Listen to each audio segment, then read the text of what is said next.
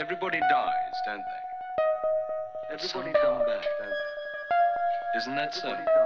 You tried to get into the locked drawer today, didn't you? How do the dead come back, Mother? What's the secret of the dead come back? The Nameless Offspring by Clark Ashton Smith. Many and multiform are the dim horrors of earth, infesting her ways from the prime. They sleep beneath the unturned stone. They rise with the tree from its roots. They move beneath the sea and in subterranean places. They dwell in the inmost Adita. They emerge betimes from the shuttered sepulchre of haughty bronze and the low grave that is sealed with clay. There may be some that are long known to man, and others as yet unknown that abide the terrible latter days of their revealing. Those which are the most dreadful and the loathliest of all are happily still to be declared. But among those that have revealed themselves aforetime and have made manifest their veritable presence, there is one which may not openly be named for its exceeding foulness. It is that spawn which the hidden dweller in the vaults has begotten upon mortality. From the Necronomicon of Abdul al-Hazred. In a sense, it is fortunate that the story I must now relate should be so largely a thing of undetermined shadows, of half-shaped hints and forbidden inferences. Otherwise, it could never be written by human hand or read by human eye. My own slight part in the hideous drama was limited to its last act, and to me its earlier scenes were merely a remote and ghastly legend.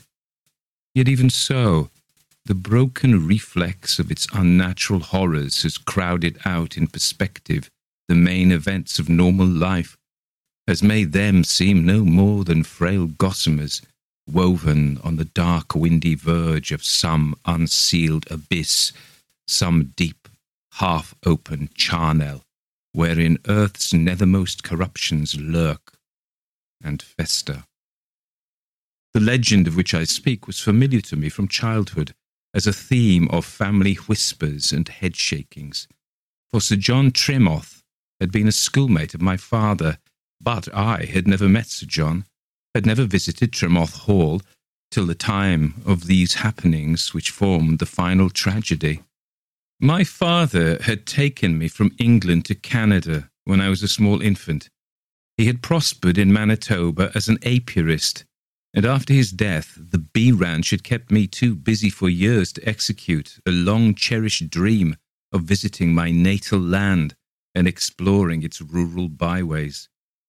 When finally I set sail, the story was pretty dim in my memory, and Tremoth Hall was no conscious part of my itinerary when I began a motorcycle tour of the English counties.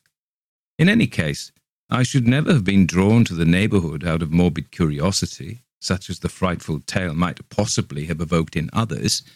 My visit, as it happened, was purely accidental. I had forgotten the exact location of the place, and did not even dream that I was in its vicinity. If I had known, it seems to me, that I should have turned aside, in spite of the circumstances that impelled me to seek shelter, rather than intrude upon the almost demoniacal misery of its owner. When I came to Tremoth Hall, I had ridden all day, in early autumn, through a rolling countryside with leisurely winding thoroughfares and lanes. The day had been fair, with skies of pale azure above noble parks that were tinged with the first amber and crimson of the fallowing year. But toward the middle of the afternoon, a mist had come in from a hidden ocean across low hills, and had closed about me with its moving phantom circle. Somehow, in that deceptive fog, I managed to lose my way, to miss the milepost that would have given me my direction to the town where I had planned to spend the ensuing night. I went on for a while, at random, thinking that I should soon reach another crossroad. The way that I followed was little more than a rough lane and was singularly deserted. And the fog had darkened and drawn closer, obliterating all horizons. But from what I could see of it, the country was one of heath and boulders, with no sign of cultivation. I topped a level ridge and went down a long, monotonous slope as the mist continued to thicken with twilight. I thought that I was riding toward the west, but before me, in the wan dusk, there was no faintest gleaming or flare of colour to betoken the drowned sunset. A dank odour that was touched with salt, like the smell of sea marshes, came to meet me. The road turned at a sharp angle, and I seemed to be riding between downs and marshland. The night gathered with an almost unnatural quickness, as if in haste to overtake me, and I began to feel a sort of dim concern and alarm, as if I had gone astray in regions that were more dubious than an English county. The fog and twilight seemed to withhold a silent landscape of chill, deathly, disquieting mystery. Then, to the left of my road, and a little before me, I saw a light that somehow suggested a mournful and tear-dimmed eye. It shone among blurred, uncertain masses that were like trees from a ghostland wood. A nearer mass, as I approached it, was resolved into a small lodge building, such as would guard the entrance of some estate. It was dark and apparently unoccupied. Pausing and peering, I saw the outlines of a wrought iron gate in a hedge of untrimmed yew. It all had a desolate and forbidding air, and I felt in my very marrow the brooding chillness that had come in from the unseen marsh in that dismal, ever-coiling fog. But the light was promise of human nearness on the lonely downs, and I might obtain shelter there for the night, or at least find someone who could direct me to a town or inn. Somewhat to my surprise, the gate was unlocked. It swung inward with a rusty, grating sound, as if it had not been opened for a long time, and, pushing my motorcycle before me, I followed a weed-grown drive toward the light. The rambling mass of a large manor house disclosed itself among the trees and shrubs whose artificial forms, like the hedge of ragged yew, were assuming a wilder grotesquerie than they had received from the hand of the topiary. The fog had turned into a bleak drizzle. Almost groping in the gloom, I found a dark door at some distance from the window that gave forth the solitary light. In response to my thrice-repeated knock, I heard at length the muffled sound of slow, dragging footfalls. The door was opened with a gradualness that seemed to indicate caution or reluctance, and I saw before me an old man bearing a lighted taper in his hand. His fingers trembled with palsy or decrepitude, and monstrous shadows flickered behind him in a dim hallway and touched his wrinkled features, as with the flitting of ominous bat-like wings. "What do you wish, sir?" he asked. The voice, though quavering and hesitant, was far from churlish, and did not suggest the attitude of suspicion and downright inhospitality which I had begun to apprehend. However, I sensed a sort of irresolution or dubiety, and as the old man listened to my account of the circumstances that had led me to knock at that lonely door, I saw that he was scrutinizing me with a keenness that belied my first impression of extreme senility. "I knew you were a stranger in these parts," he commented, when I had finished. "But might I inquire your name, sir?" "I'm Henry Chaldane." "Are you not the son of Mr. Arthur Chaldane?" Somewhat mystified, I admitted the ascribed paternity. "You resemble your father, sir. Mr. Chaldane and Sir John Tremoth were great friends in the days before your father went to Canada. Will you not come in, sir? This is Tremoth Hall. Sir John has not been in the habit of receiving guests for a long time, but I shall tell him that you are here, and it may be that he will wish to see you." Startled and not altogether agreeably surprised at the discovery of my whereabouts, I followed the old man to a book-lined study whose furnishings bore evidence of luxury and neglect. Here he lit an oil lamp of antique fashion with a dusty painted shade and left me alone with the dustier volumes and furniture. I felt a queer embarrassment, a sense of actual intrusion as I waited in the wan yellow lamplight. There came back to me the details of the strange, horrific, half-forgotten story I had overheard from my father in my childhood years. Lady Agatha Tremoth, Sir John's wife in the first year of their marriage, had become the victim of cataleptic seizures. The third seizure had apparently terminated in death, for she did not revive after the usual interval and displayed all the familiar marks of the rigor mortis. Lady Agatha's body was placed in the family vaults, which were of almost fabulous age and extent, and had been excavated in the hill behind the manor house. On the day following the interment, Sir John, troubled by a queer, insistent doubt as to the finality of the medical verdict, had re-entered the vaults in time to hear a wild cry, and had found Lady Agatha sitting up in her coffin. The nailed lid was lying on the stone floor, and it seemed impossible that it could have been removed by the struggles of the frail woman. However, there was no other plausible explanation, though Lady Agatha herself could throw little light on the circumstances of her strange resurrection. Half-dazed and almost delirious, in a state of dire terror that is easily understandable, she told an incoherent tale of her experience. She did not seem to remember struggling to free herself from the coffin, but was troubled mainly by recollections of a pale, hideous, unhuman figure which she had seen in the gloom on awakening from her prolonged and death-like sleep. It was the sight of this face, stooping over her as she lay in the open coffin, that had caused her to cry out so wildly. The thing had vanished before Sir John's approach, fleeing swiftly to the inner vaults, and she had formed only a vague idea of its bodily appearance. She thought, however, that it was large and white and ran like an animal on all fours, though its limbs were semi-human. Of course, her tale was regarded as a sort of dream or a figment of delirium induced by the awful shock of her experience, which had blotted out all recollection of its true terror. But the memory of the horrible face and figure had seemed to obsess her permanently, and was plainly fraught with associations of mind-unhinging fear. She didn't recover from her illness, but lived on in a shattered condition of brain and body, and 9 months later she died, after giving birth to her first child.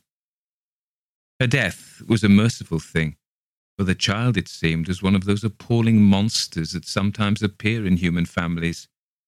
The exact nature of its abnormality was not known, though frightful and divergent rumours had purported to emanate from the doctor, nurses and servants who had seen it.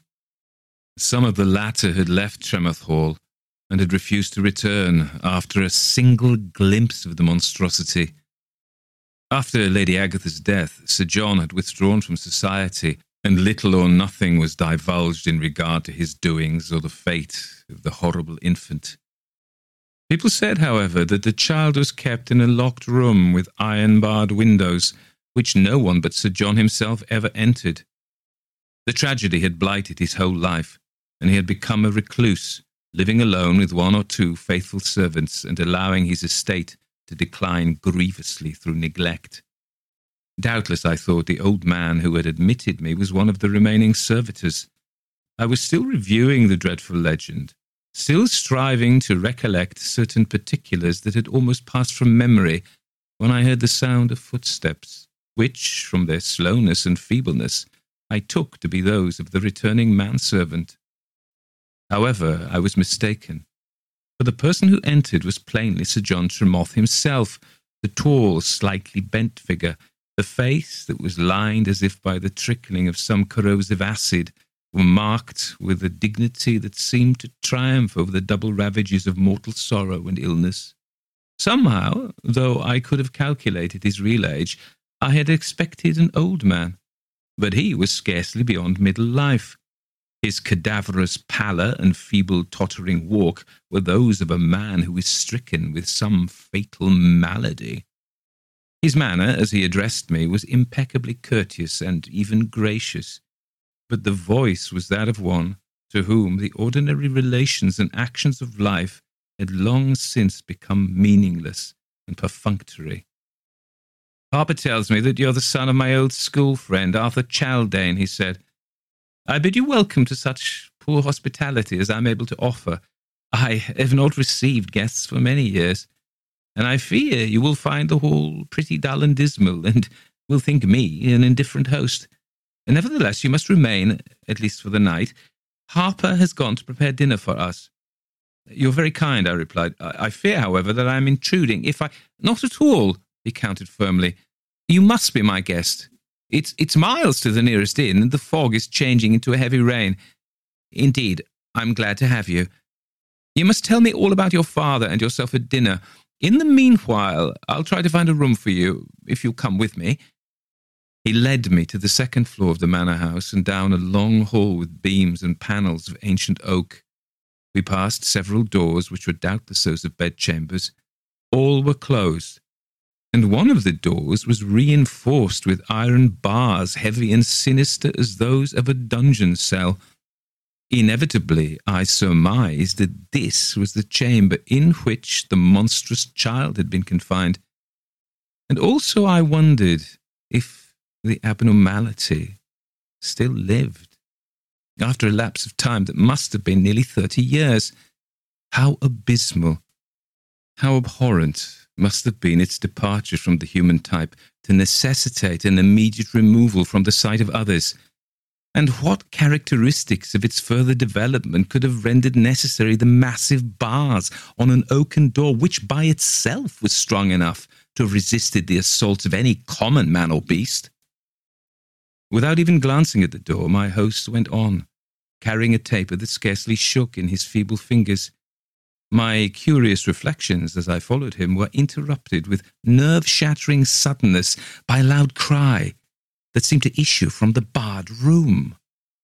The sound was a long, ever-mounting ululation, infrabass at first, like the too-muffled voice of a demon, and rising through abominable degrees to a shrill, ravenous fury, as if the demon had emerged by a series of underground steps to the open air. It was neither human nor bestial.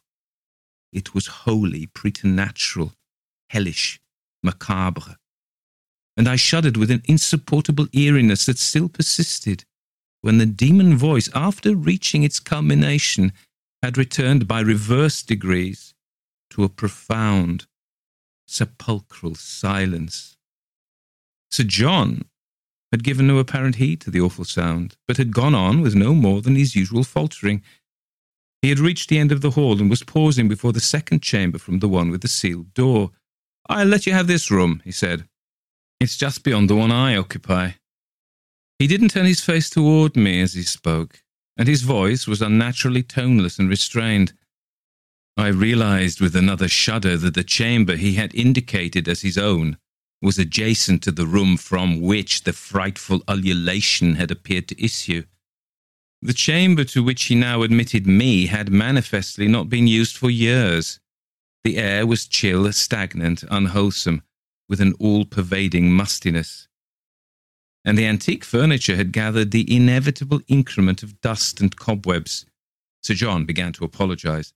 "I didn't realize the condition of the room," he said. "I'll send Harper after dinner to do a little dusting and clearing and put fresh linen on the bed." I protested rather vaguely that there was no need for him to apologize. The unhuman loneliness and decay of the old manor house, its lustrums and decades of neglect, and the corresponding desolation of its owner had impressed me more painfully than ever, and I dared not speculate overmuch concerning the ghastly secret of the barred chamber and the hellish howling that still echoed in my shaken nerves. Already I regretted the singular fortuity that had drawn me to that place of evil and festering shadows. I felt an urgent desire to leave, to continue my journey, even in the face of bleak autumnal rain and wind-blown darkness. But I could think of no excuse that would be sufficiently tangible and valid. Manifestly, there was nothing to do but remain. Our dinner was served in a dismal but stately room by the old man whom Sir John had referred to as Harper. The meal was plain but substantial and well cooked, and the service was impeccable. I had begun to infer that Harper was the only servant, a combination of valet, butler, housekeeper, and chef. In spite of my hunger and the pains taken by my host to make me feel at ease, the meal was a solemn and almost funereal ceremony. I couldn't forget my father's story, and still less could I forget the sealed door and the baleful ululation. Whatever it was, the monstrosity still lived, and I felt a complex mingling of admiration, pity, and horror as I looked at the gaunt and gallant face of Sir John Tremoth and reflected upon the lifelong hell to which he had been condemned, and the apparent fortitude with which he had borne its unthinkable ordeals. A bottle of excellent sherry was brought in. Over this we sat for an hour or more. Sir John spoke at some length concerning my father, of whose death he had not previously heard, and he drew me out in regard to my own affairs with the subtle adroitness of a polished man of the world. He said little about himself, and not even by hint or implication did he refer to the tragic history which I have outlined. Since I am rather abstemious, I did not empty my glass with much frequency, and the major part of the heavy wine was consumed by my host. Toward the end, it seemed to bring out in him a curious vein of confidentiality, and he spoke for the first time of the ill health that was all too patent in his appearance.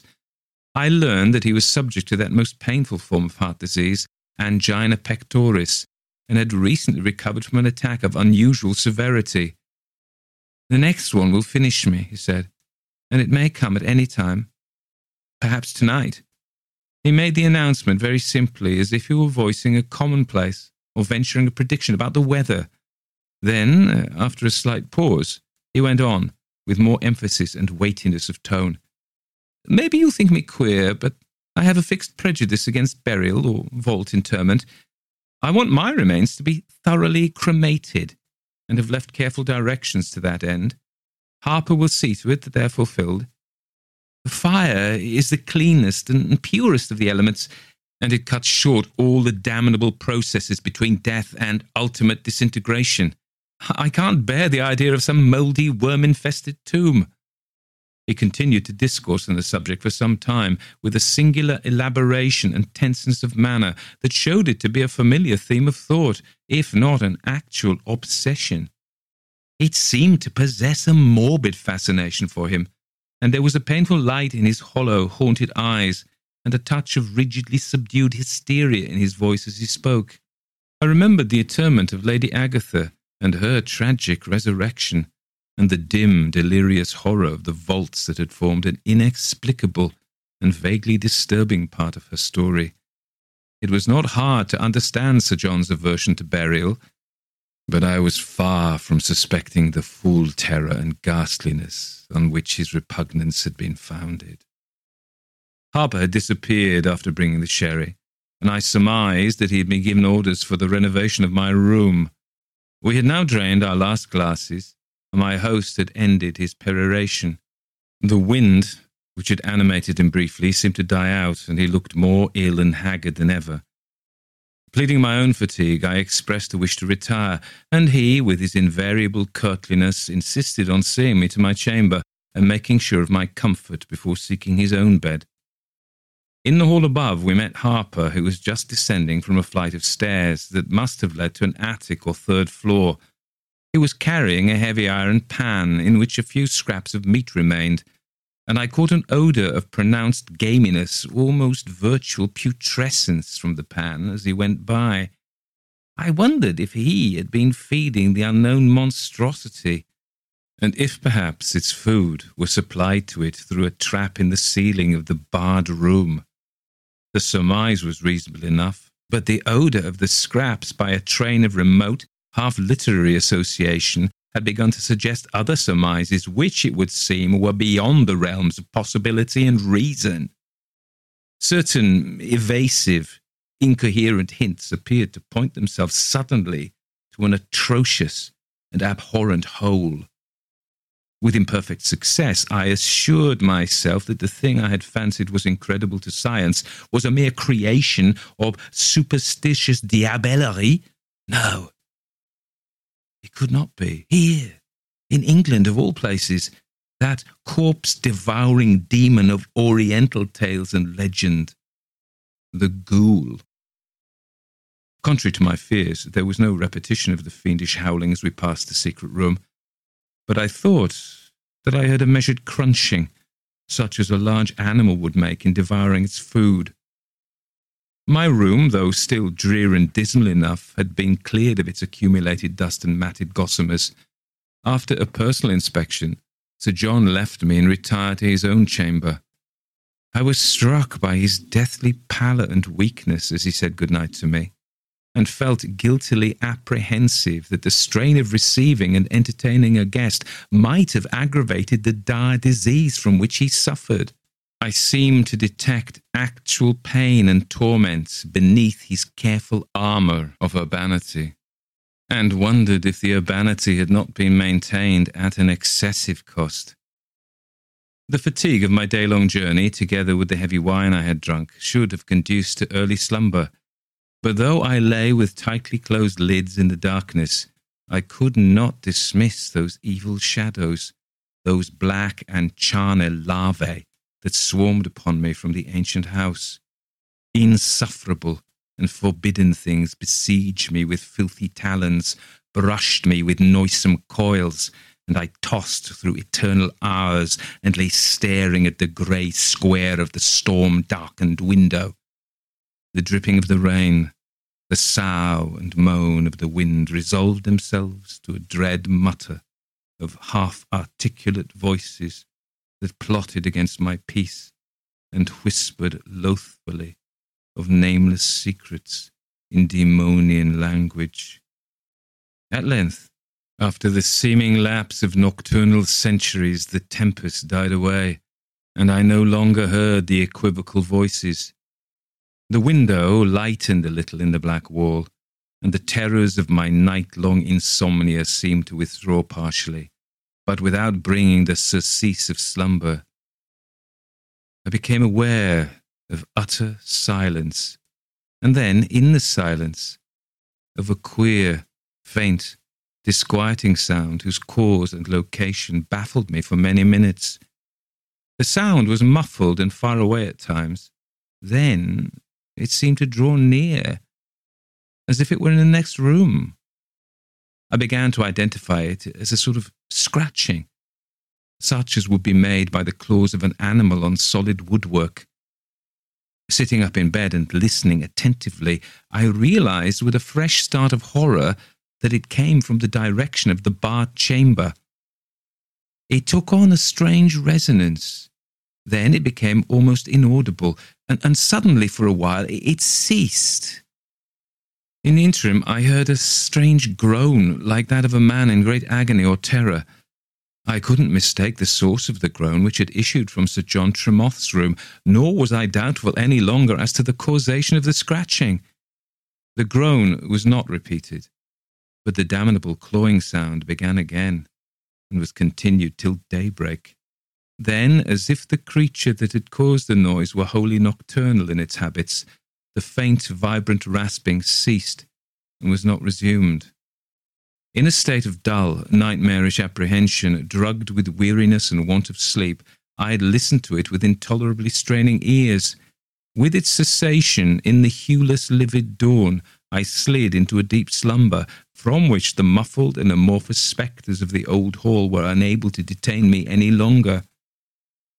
I was awakened by a loud knocking on my door, a knocking in which even my sleep-confused senses could recognize the imperative and urgent.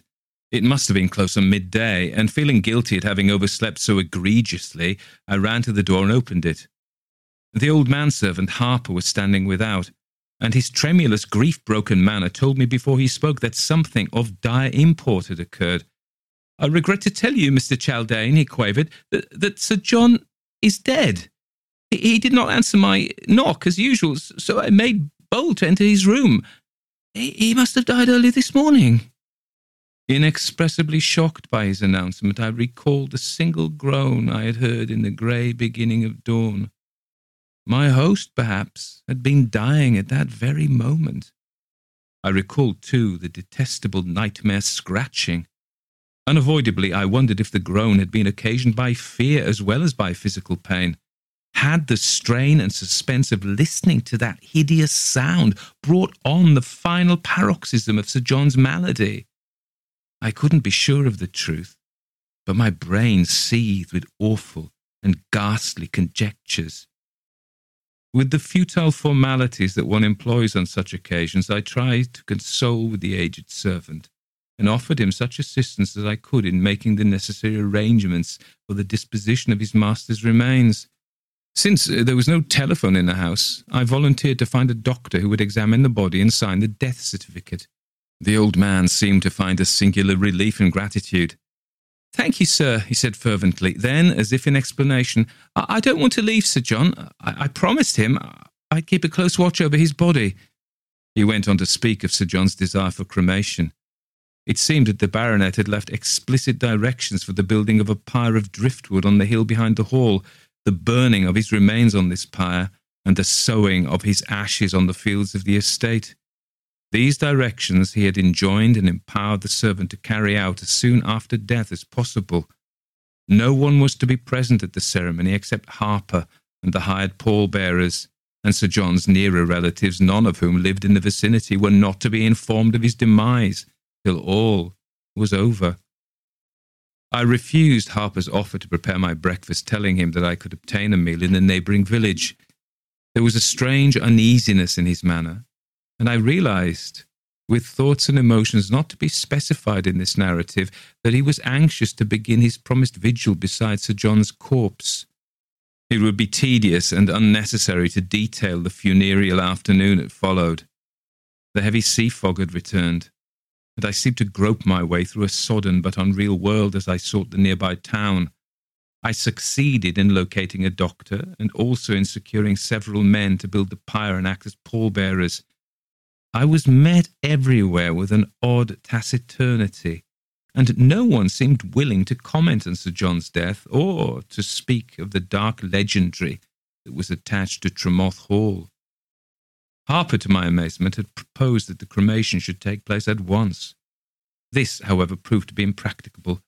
When all the formalities and arrangements had been completed, the fog turned into a steady, everlasting downpour, which rendered impossible the lighting of the pyre, and we were compelled to defer the ceremony. I had proposed to Harper that I should remain at the hall till all was done, and so it was that I spent a second night beneath that roof of accursed and abominable secrets. The darkness came on betimes. After a last visit to the village, in which I procured some sandwiches for Harper and myself in lieu of dinner, I returned to the lonely hall. I was met by Harper on the stairs as I ascended to the death chamber. There was an increased agitation in his manner, as if something had happened to frighten him. I wonder if you'll keep me company tonight, Mr. Chaldane," he said. "It's a gruesome watch that I'm asking you to share, and it may be a dangerous one. But Sir John would thank you, I'm sure. If you have a weapon of any sort, it would be well to bring it with you." It was impossible to refuse his request, and I assented at once.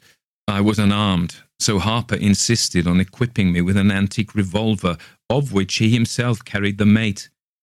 "Look here, Harper," I said bluntly as we followed the hall to Sir John's chamber. "What are you afraid of?" He flinched visibly at the question and seemed unwilling to answer. Then, after a moment, he appeared to realize that frankness was necessary. "It's the thing in the barred room," he explained. "You must have heard it, sir. We've had the care of it, Sir John and I, these 28 years, and we've always feared that it might break out.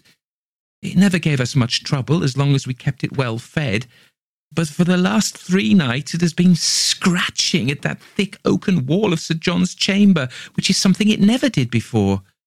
Sir John thought it knew that he was going to die and that it wanted to reach his body, being hungry for other food than we had given it. That's why we must guard him closely tonight, Mr. Chaldane. I pray to God that the wall will hold, but the thing keeps on clawing and clawing like a demon, and I don't like the hollowness of the sound, as if the wall were getting pretty thin. Appalled by this confirmation of my own most repugnant surmise, I could offer no rejoinder, since all comment would have been futile. With Harper's open avowal, the abnormality took on a darker and a more encroaching shadow, a more potent and tyrannic menace. Willingly would I have foregone the promised vigil, but this, of course, it was impossible to do.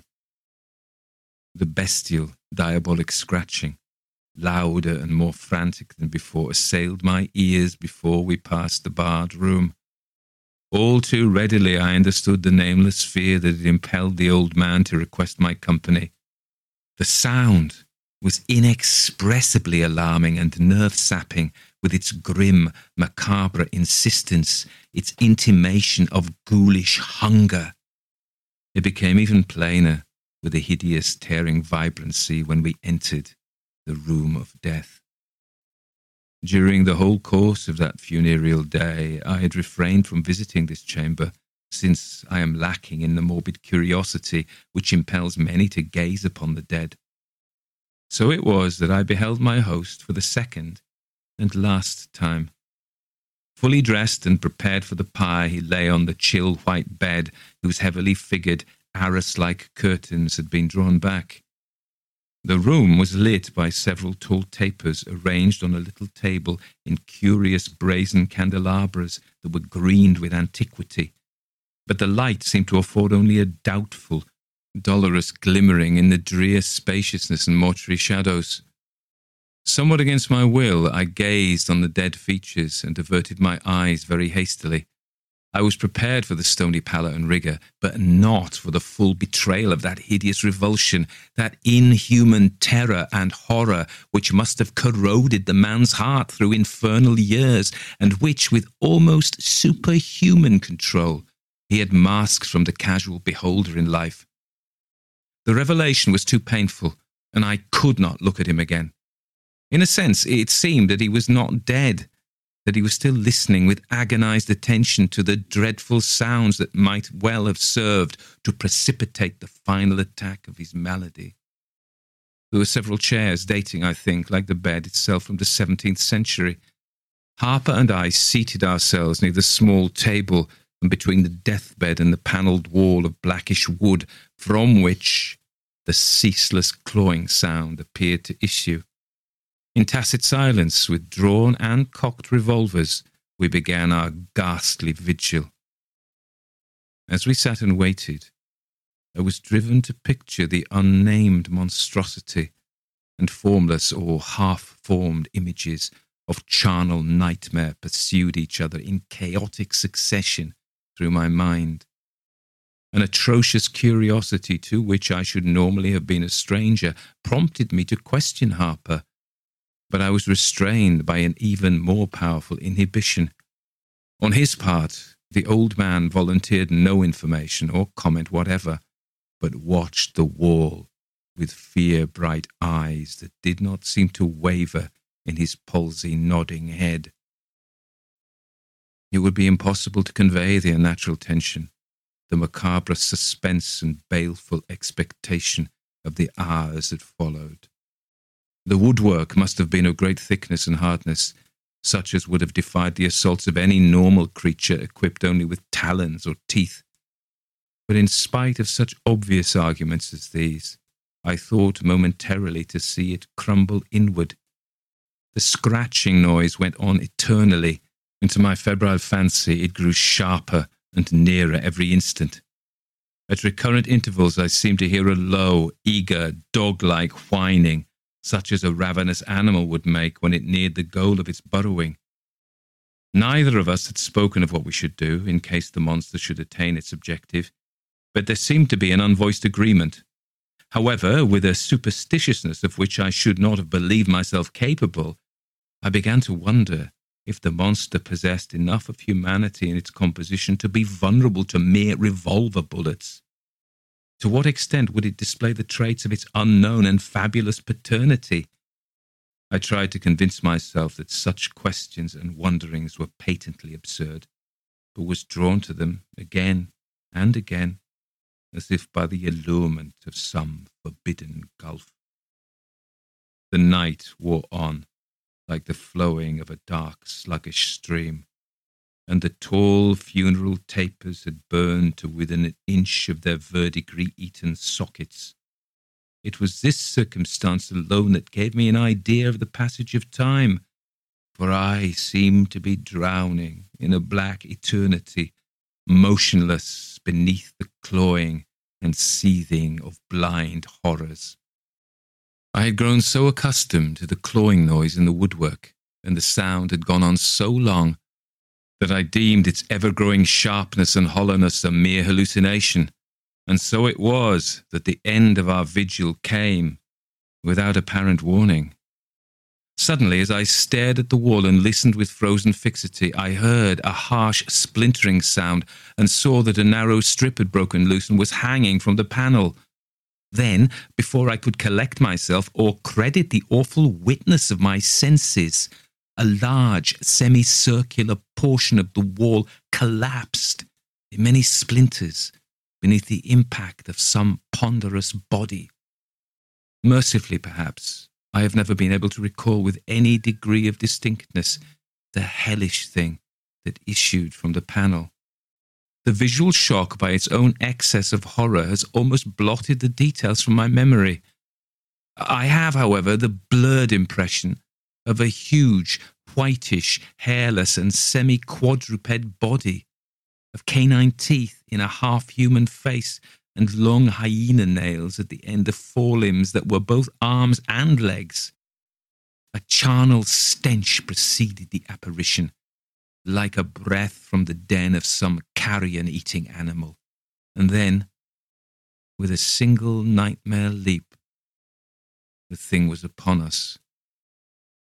I heard the staccato crack of Harper's revolver, sharp and vengeful in the closed room, but there was only a rusty click from my own weapon. Perhaps the cartridge was too old. At any rate, it had misfired. Before I could press the trigger again, I was hurled to the floor with terrific violence, striking my head against the heavy base of the little table. A black curtain, spangled with countless fires, appeared to fall upon me and to blot the room from sight. Then all the fires went out, and there was only darkness. Again, slowly, I became conscious of flame and shadow, but the flame was bright and flickering, and seemed to grow ever more brilliant. Then my dull, doubtful senses were sharply revived and clarified by the acrid odour of burning cloth. The features of the room returned to vision, and I found that I was lying huddled against the overthrown table, gazing toward the deathbed. The guttering candles had been hurled to the floor. One of them was eating a slow circle of fire in the carpet beside me, and another, spreading, had ignited the bed curtains, which were flaring swiftly upward to the great canopy. Even as I lay staring, huge ruddy tatters of the burning fabric fell upon the bed in a dozen places, and the body of Sir John Tremoth was ringed about with starting flames. I staggered heavily to my feet, dazed and giddy with the fall that had hurled me into oblivion. The room was empty except for the old manservant, who lay near the door moaning indistinctly. The door itself stood open as if someone, or something, had gone out during my period of unconsciousness. I turned again to the bed with some instinctive, half-formed intention of trying to extinguish the blaze. The flames were spreading rapidly, were leaping higher, but they were not swift enough to veil from my sickened eyes the hands and features, if one could any longer call them such, of that which had been Sir John Tremoth. Of the last horror that had overtaken him, I must forbear explicit mention, and I would that I could likewise avoid the remembrance. All too tardily had the monster been frightened away by the fire. There is little more to tell. Looking back once more, as I reeled from the smoke-laden room with Harper in my arms, I saw that the bed and its canopy had become a mass of mounting flames. The unhappy baronet had found in his own death chamber the funeral pyre for which he had longed. It was nearly dawn when we emerged from the doomed manor house. The rain had ceased, leaving a heaven lined with high and dead grey clouds. The chill air appeared to revive the aged manservant, and he stood feebly beside me, uttering not a word as we watched an ever-climbing spire of flame that broke from the sombre roof of Tremoth Hall and began to cast a sullen glare on the unkempt hedges.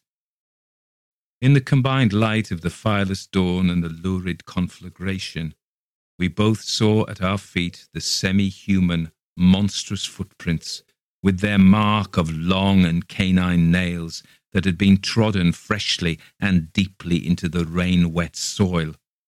They came from the direction of the manor house and ran toward the heath-clad hill that rose behind it. Still without speaking, we followed the steps. Almost without interruption, they led to the entrance of the ancient family vaults, to the heavy iron door in the hillside that had been closed for a full generation by Sir John Tremoth's order. The door itself swung open, and we saw that its rusty chain and lock had been shattered by a strength that was more than the strength of man or beast. Then, peering within, we saw the clay-touched outline of the unreturning footprints that went downward into mausolean darkness on the stairs. We were both weaponless, having left our revolvers behind us in the death chamber, but we did not hesitate long. Harper possessed a liberal supply of matches, and looking about I found a heavy billet of water-soaked wood which might serve in lieu of a cudgel. In grim silence, with tacit determination, and forgetful of any danger, we conducted a thorough search of the well-nigh interminable vaults, striking match after match as we went on into the musty shadows. The traces of ghoulish footsteps grew fainter as we followed them into these black recesses, and we found nothing anywhere but noisome dampness and undisturbed cobwebs and the countless coffins of the dead. The thing that we sought had vanished utterly, as if swallowed up by the subterranean walls. At last we returned to the entrance. There, as we stood blinking in the full daylight with grey and haggard faces, Harper spoke for the first time, saying in his slow, tremulous voice, "Many years ago, soon after Lady Agatha's death, Sir John and I searched the vaults from end to end, but we could find no trace of the thing we suspected.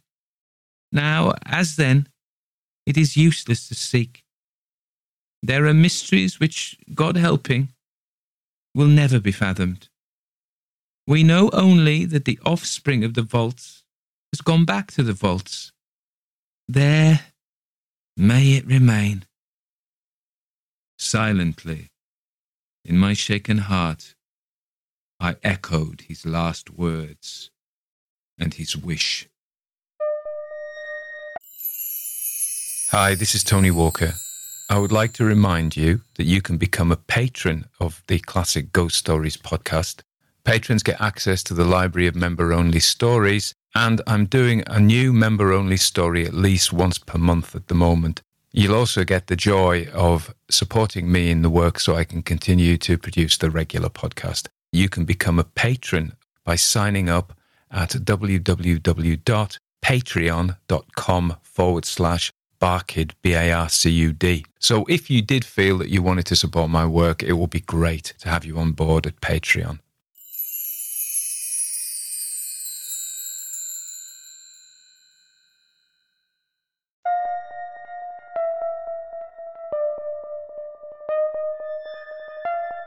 Everybody dies, don't they? Everybody come back, don't they? That was the Nameless Offspring by Clark Ashton Smith.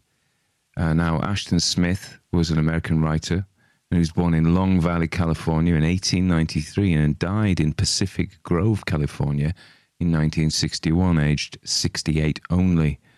Now, you think that it just sounds like he was born and died around the corner. But when I looked at Google Maps out of curiosity, I saw that there's 428 miles, and it will take some 6 hours to drive. You just skirt LA and you go, because Pacific Grove's on the coast, just near Monterey. I stopped at Monterey once to fill it with petrol, and I was amazed that the Americans have a thing whereby you put your petrol hose in the car and you set it, and you just can walk away, and you don't have to keep your finger on the trigger, and when it comes to full up, it stops. Now, why don't we have that? It's just madness. It's just so much easier because you have to kind of keep fiddling with your trigger finger all the time in the UK. Ridiculous. Anyway, so he was a poet by nature. He was quite a sensitive boy, and he was taken out of school by his parents because of his nerves, and he was agoraphobic, and he educated himself by and large. I think he had tutors, but he read a lot at home, and he read the Encyclopedia Britannica twice, cover to cover. That's how he knew a lot of stuff. And he taught himself French and Spanish. He was mainly a poet. He lived mostly in a town called Auburn in California, which I'd never been to. And he was obviously really, really clever. And he taught himself French and Spanish and translated poetry from the French and the Spanish into English, notably Charles Baudelaire's The Flowers of Evil, which of course he would do, wouldn't he? I mean, I bet he liked Swinburne as well. So he wrote poetry, and he was quite a talented poet. He was a great romantic, one of the West Coast romantic group of poets. He took to writing fiction, and his fiction tends to be on the fantasy side, really. And if you think, and he was considered of the pulp fiction writers in the 30s, and the 20s and the 30s. There's Robert E. Howard and H.P. Lovecraft and Clark Ashton Smith, and they're considered the big three. And of them all, I prefer Clark Ashton Smith. I remember reading them all and devouring them all as a kid. But there's something about his prose. His prose is, he uses a lot of fancy words, but that can be a good thing. But I don't find it as easily to parody as Lovecraft. It doesn't seem as strained as Lovecraft's prose. It seems to come more naturally. I mean, he is deliberately creating a baroque feel to things. And as I say, although this is pretty much a classic horror story, most of his stuff has a fantasy tinge. And I think that's probably what I liked best when I was a teen. Although when I was a teen, we didn't call them teens. I didn't even know what a teen was. So how I got this story, just by the by, is yesterday, I was walking through Carlisle and I went to Bookends, a big bookshop there, big second-hand bookshop. It's got new books as well, but it's got like 3 floors, maybe 4 floors, huge, millions of books, most of which nobody will ever read again. But I had a bit of a ratch through, as we say, and I saw this, The Abominations of Yondo. Now, even if I hadn't known anything about Clark Ashton Smith, a book called The Abominations of Yondo is something I just couldn't leave. And it's got that classic sort of 1970s paperback that you find all the Michael Moorcock books had these covers of grotesque-looking monsters in a coloured drawing. So pretty cool. So I picked this one for a number of reasons, rather than one of these, because we've done a Clark Ashton Smith before. We did The Maker of Gargoyles, set in Averoigne. I love the medieval French fantasy setting of Averoigne. But I picked this one because we're doing a run on tombs and sepulchres. If you remember, we've done The Secret of the Vault by Wesley Rosenquist, and we've done most recently Peter Shilton's The Catacomb. And so I was kind of I was into mausoleums and graves and things like this. So even though Clark Ashton Smith is your classic West Coast horror fantasy writer, couldn't get more American. This is his homage to the British horror story, I think, or the British ghost horror story of its period. So it is a gothic tale. It's very gothic. So why do I say that? Because what we get is, first of all, there's the terrible weather. There's the ancient building. There's the decrepit servant. There's the hidden secret that isn't too hidden of the family. The weather's awful. It's dark. He's out alone. Now, if you think about I know Britain compared with, I've just said about this guy moved 400 odd miles across California. that would take you the length and breadth of England, really, pretty much. Not quite. Yeah, it would almost take you from Cornwall to the Scottish border. So England is a small country comparatively, but even then, just finding yourself by accident in this Tremoth Hall is a little bit unlikely. But we forgive him for that. I forgive him for that. I really liked it. I liked the atmosphere, and I think one thing that he does do is he conjures this, and it's not even it's not supposed to be realistic. This is not, a modern play about difficult urban situations. It's a fantasy, and so we treat it as that. A lot of these, you think a lot of these stories, I think that Lord Dunsany one where he's hunting 13 at table, whereby he arrives at this house in the middle of nowhere, and they just let you in. They let you stay. And I think that's really nice. I did a story like that called A House in the Forest, whereby exactly the same thing happens. Terrible weather. They find themselves there. They let them in. Whereas I think if it was very late and terrible weather and you lived in the middle of nowhere, somebody came knocking at your house, you'll just go, no, I'm really sorry, you can't come in, because that reminds me of a joke I heard. So I'm going to tell you a joke. I don't often tell you jokes.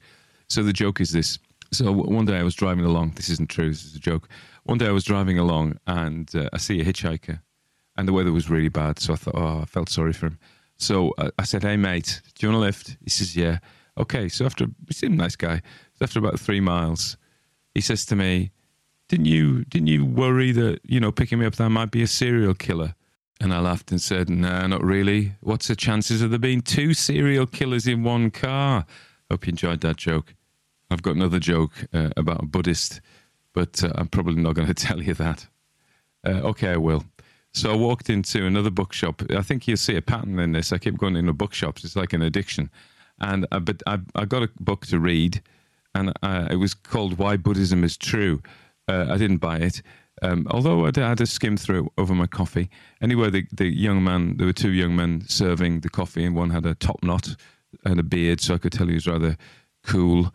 And he said, he was actually funny, actually. He said to me, "I'll tell you a joke about a Buddhist." I said, "Okay, go on." And he said, "Well, a Buddhist walks into a coffee shop and says, 'Make me one with everything.' And he gives him a £20 note. Then he gets his coffee with everything, and the barista starts to serve somebody else. And the Buddhist says, 'Hey, where's my change?' And the barista looks at him and says, 'Change comes from within.'" And I said, "Oh, how droll," I said. I really enjoyed that joke. And he said, "I bet you'll be telling it soon." And here I am. He was right, as if he knew the future. Anyway, Clark Ashton Smith. I like the ones of these old manor houses, but there's very few that are open to the public. And what you find is, I've just been to one today, hunting in the forest, getting some nice video footage for my poetry channel. Hint, hint. So if you haven't looked at my poetry channel, nip over and see what you think, because I'm enjoying by going around and videoing places and using that as the background while I recite the poetry.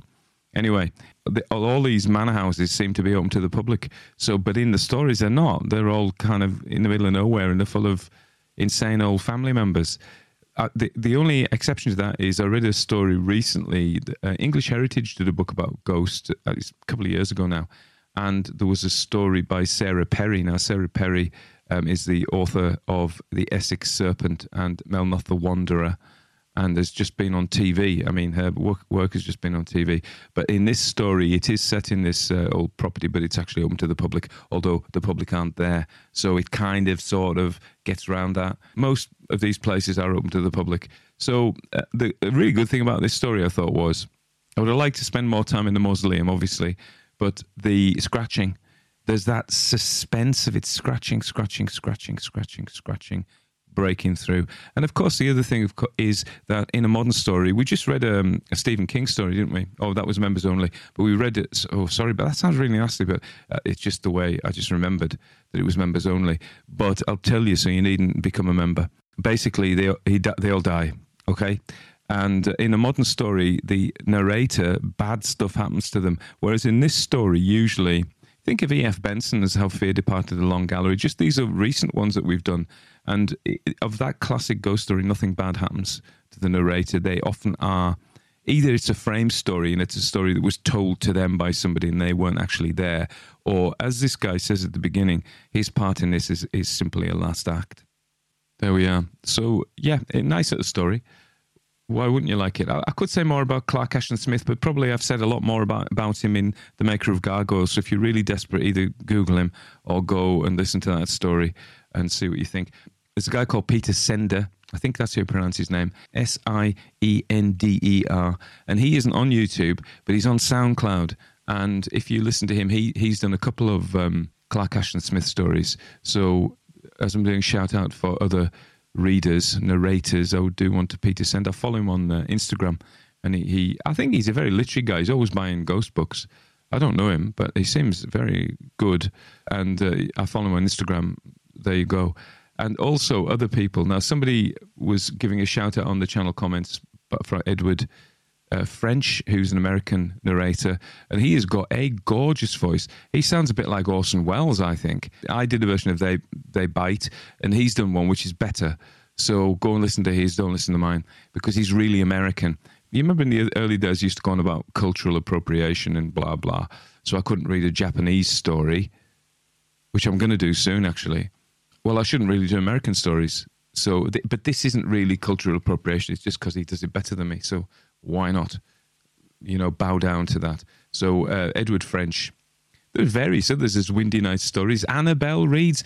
Anna is a wonderful person, wonderfully supportive. She does videos. She's having a break for the summer, and she does analysis. She's literary. So if you're interested if that's what you do, like she does it more systematic and proper manner than I do.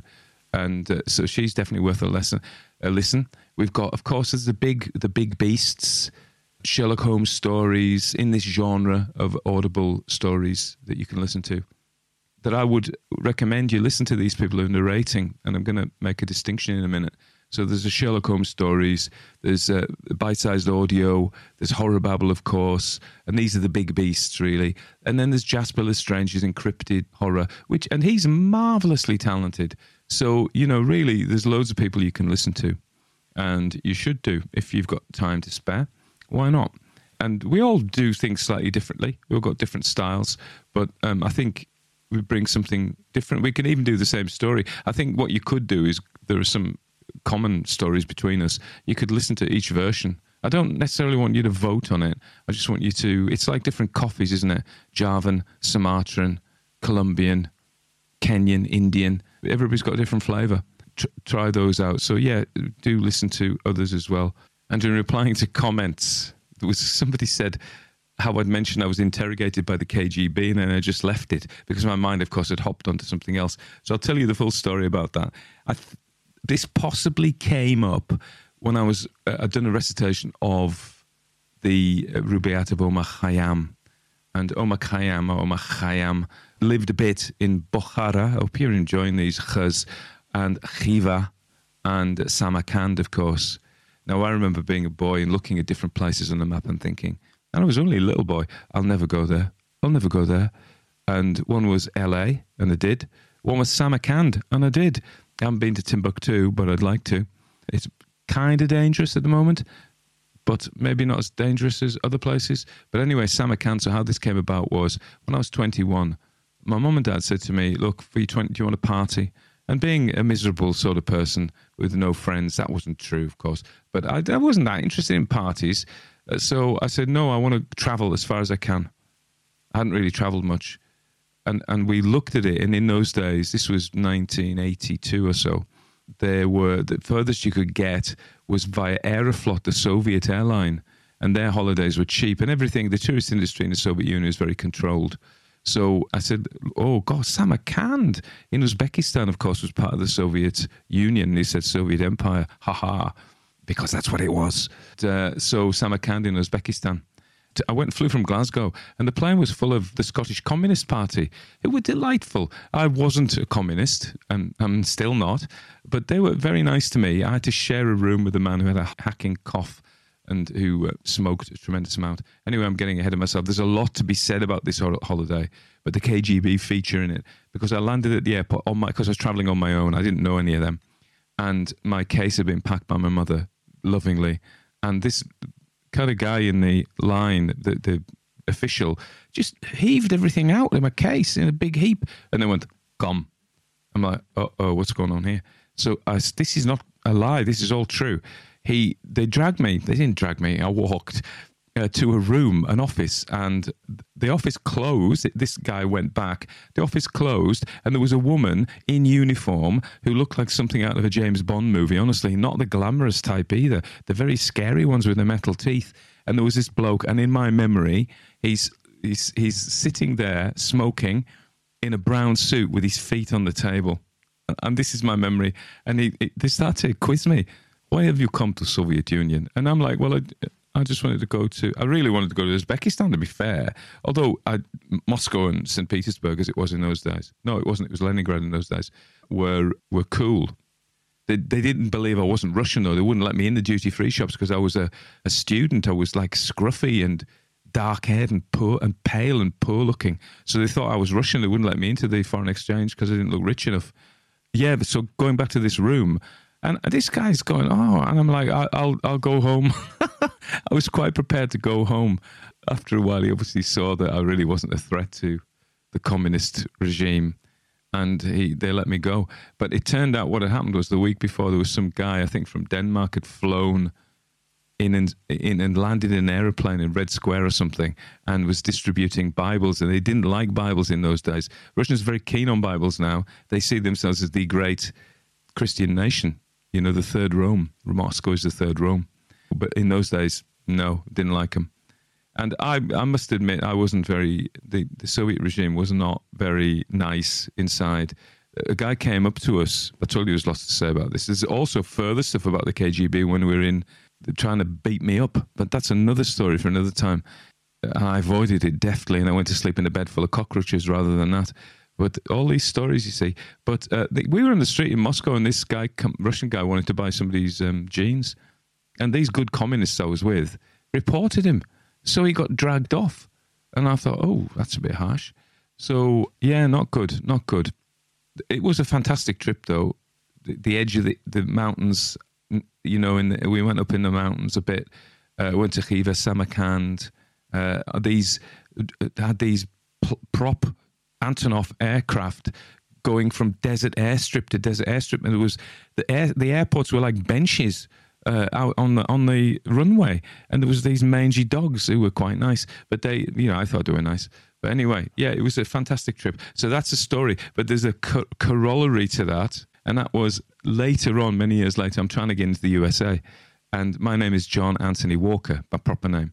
And there was a famous spy, a naval spy, who'd been selling secrets to the Russians. He'd worked for the US Navy, I think. And I had the same name as him. And he'd just been arrested. So I got pulled over by the Americans as well, and into a room. And the man, I don't recall him there wearing a suit and smoking and having his feet on the table. But yeah, they were also grim-faced, and there was no jokes. And I thought, I know what's going on. But, you know, and eventually they said, okay, you can go. So, yeah, both the Americans. And then the Turks in Istanbul. There was a time when I was quite young. If I ever went to a foreign country, they just pulled me over. They don't do it now. So, a different ramble to normal. You seem to like it. If you don't like it, I mean, somebody's not going to like it. Fair enough. If you don't mind, just put up with me. Okay, I hope you're all well. More stuff to come soon. Subscribe. Recommend to your friends. We need to grow. I need to grow because I need to pack in my job and do this for full time. Okay, because I'm sick of my job, actually. I'll tell you about that another time.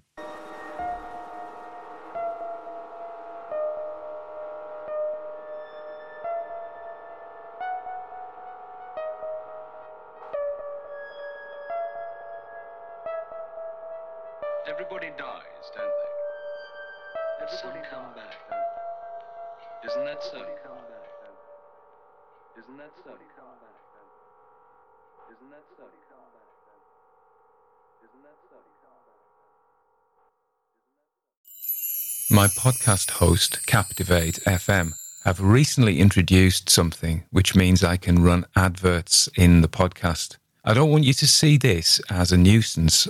I want you to see this as a way that I can be funded to free up more time to produce more content for you.